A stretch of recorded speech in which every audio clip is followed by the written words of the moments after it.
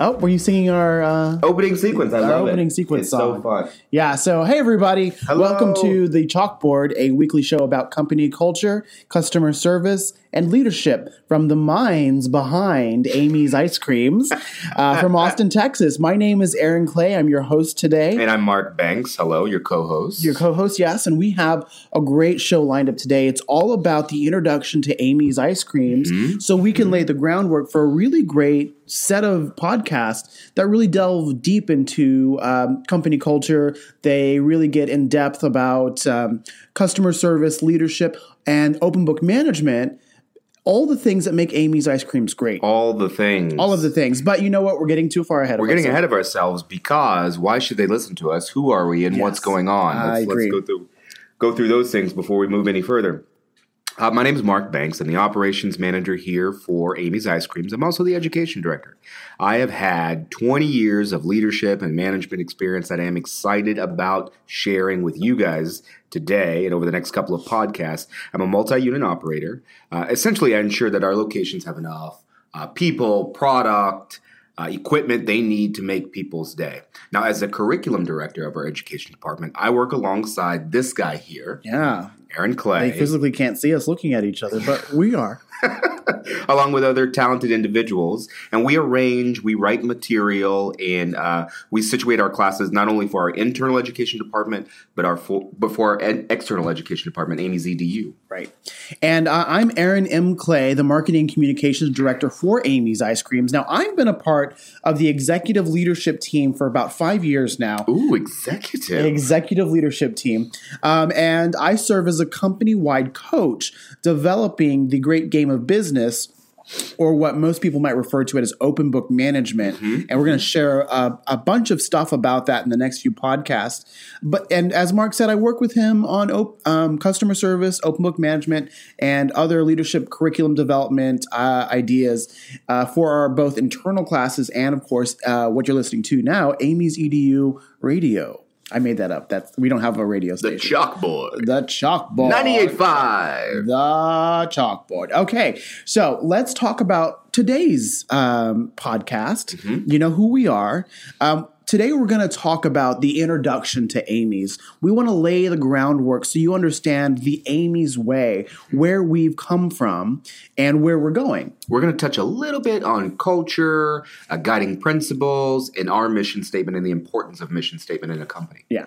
So, let me start at the beginning and let's talk about Amy's journey into the ice cream world. Well, Amy Simmons, the founder of Amy's Ice Creams, worked at Steve's Ice Creams in Boston. And now Steve's is known for popularizing the crushing in or mixing in of ingredients into your ice cream, like cookies and candies and things like that. And which is really great because now we've got Cold Stone and we've got Marble Slab, and more importantly, we have Amy's Ice Creams.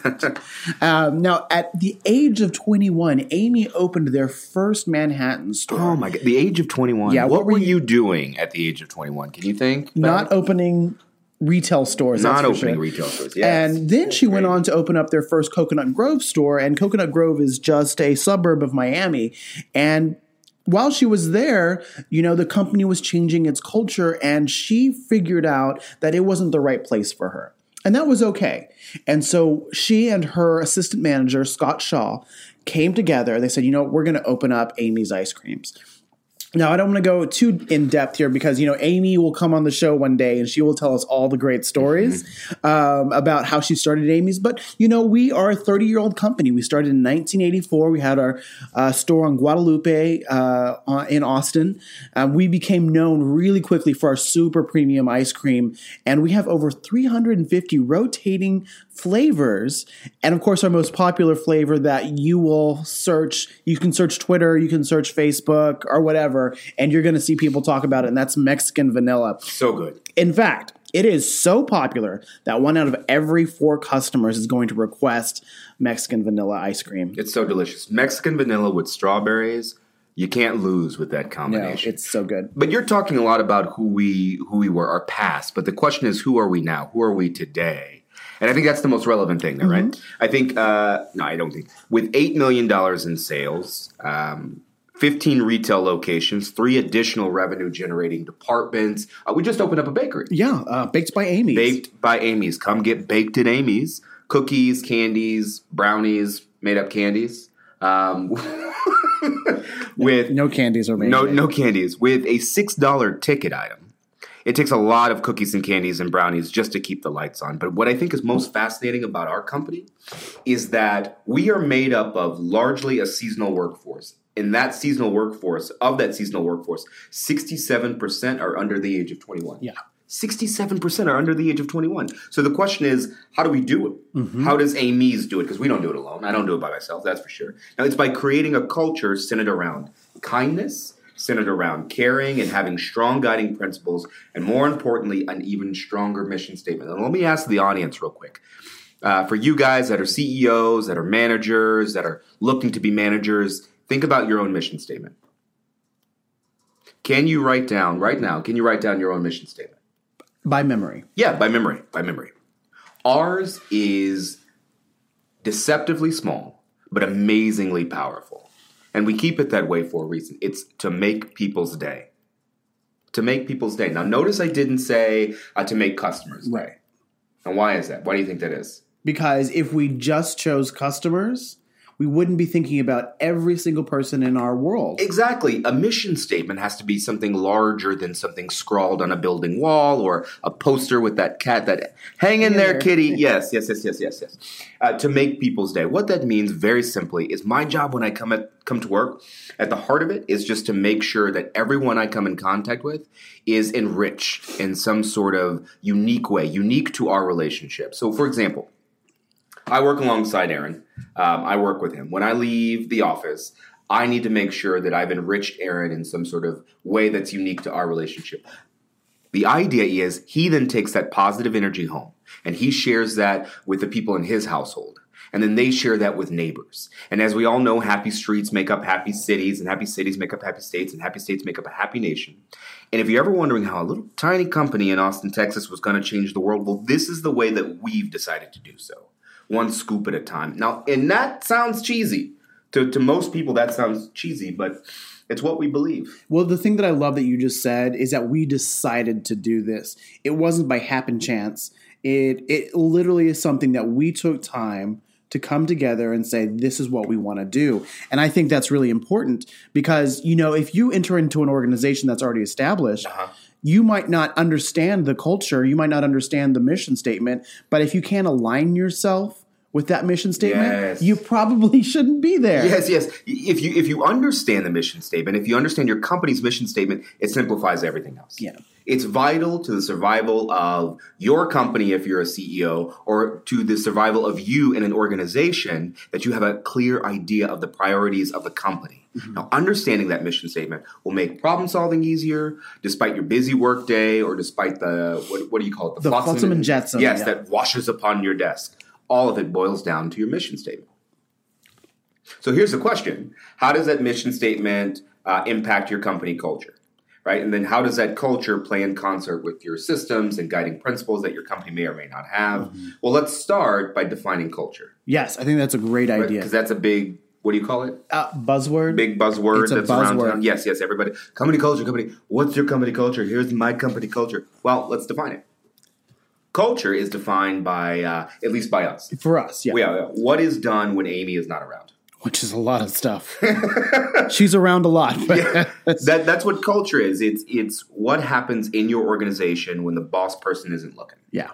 Culture is made up primarily of your people. Now, you can lay down that mission statement or those guiding principles, but that culture is going to grow around that mission statement and guiding principles. So it's important to have that strong foundation so that culture can grow organically around those two things. I also want to say that if you're just a business of one or a business of a small team, it happens when you're not, culture happens when you're not thinking about the business. Oh yeah, that's good. That's good. Because if you think about it, when you're in your work mode, you don't have time to think about how this is impacting your culture. You are your own boss. So when you're not focusing on the end result, or you're not focusing on what the company culture should be, that's what culture is. Right. Now, I threw out a word and I didn't define it, at least define it as it relates to Amy's. And so let me go back. I said guiding principles. Oh, yes. Right. So we start with our mission statement, and I like to look at our organizational chart or org chart like a solar system. mainly because I'm a big old geek and I love Star Trek. Yes, he does. Yeah, but I like to look at it like a solar system. So at the center, our sun is our mission statement to make people's day. Strong gravitational pull, pulling everything in. Now, surrounding the sun is our guiding principles. Right? Guiding principles that we made up together as a team. Now, surrounding the guiding principles or orbiting the guiding principles are the systems that support those guiding principles. And then we all surround those guiding principles and those mission statements, all orbiting around that sun that is to make people's day. Now, as people come into the organization, drawn in by our why. Maybe like a comment. Yeah. If they don't have the same why as us, then they bounce right off of our atmosphere. And then they find something else. Their own star. They head towards their own star and revolve around us. But those people that do have the same why as us, and I'm putting why up in air quotes, they stay. They stay and orbit around that sun for as long as they would like to. Right. Guiding principles, right? So what are guiding principles? Well, long time ago, and by long time ago, I mean about 10 years ago, the company said, we have all of these things that we believe at our core, but we've never written them down. So we took time to do that. We took a microcosm of the entire company, shift leaders, managers, assistant managers.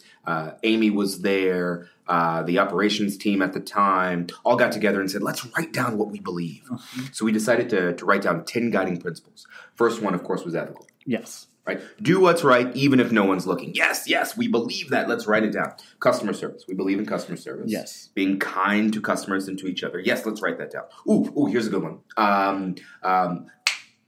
Product. Having the best possible product. We don't add anything to the product unless it accentuates or enhances the product itself, regardless of its cost. That's important to us. Mm-hmm. In education. So important to us at Amy's. We teach.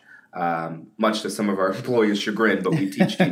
So we wrote all this stuff down, 10 guiding principles. We patted each other on the back. We locked it in a file folder and just forgot about it. Mm-hmm. Did not think about it. And about 3 years ago, Aaron and I unearthed this out of a file cabinet. Blew the dust right off of it. Oh, my God. And said, we need to teach this. Why aren't we screaming this from the rooftops and educating our employees? Because, again, like we said, our employees need to know our values just to make sure that they're in the right place. Yeah. We want them to feel like they're in the right place. We want to make sure that they are in the right place so that it's a good synergistic relationship. It's interesting that you said the word values because sometimes when you go into an organization, they don't have guiding principles, but they have values. And It's the same thing. It's synonymous. Absolutely. One of my favorite guiding principles from the organization is entrepreneurship and ownership. Mm-hmm. We love giving autonomy to all of our employees to run their shift, run their store, run their daily life.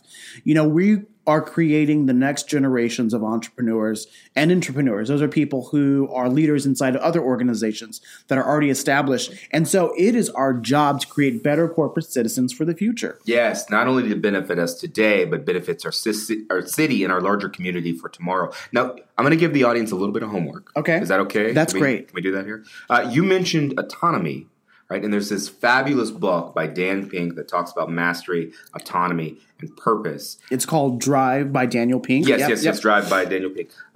Pick it up tomorrow. And that's a shameless plug for Daniel Pink. We don't know the man, but we'd love to have him on the podcast. And there's also a great TED Talk if you're looking for an introduction that he's got as well. We'll put it in the show notes so you guys can take a look at it, and we'll link it on Amazon as well for you guys. That way you don't have to go too far to find the resources that you guys need. And of course, if at any time you want to find out more information about the show or about Amy's EDU, you just got to head to amysedu.com. That's amysedu.com. So we talked about culture and guiding principles. Now let's move on to the next topic. I think it's a great idea because really what we want to get into is what makes Amy's culture really great, and that's customer service. Now, I would love to tell you our entire customer service process. Oh, I can do that.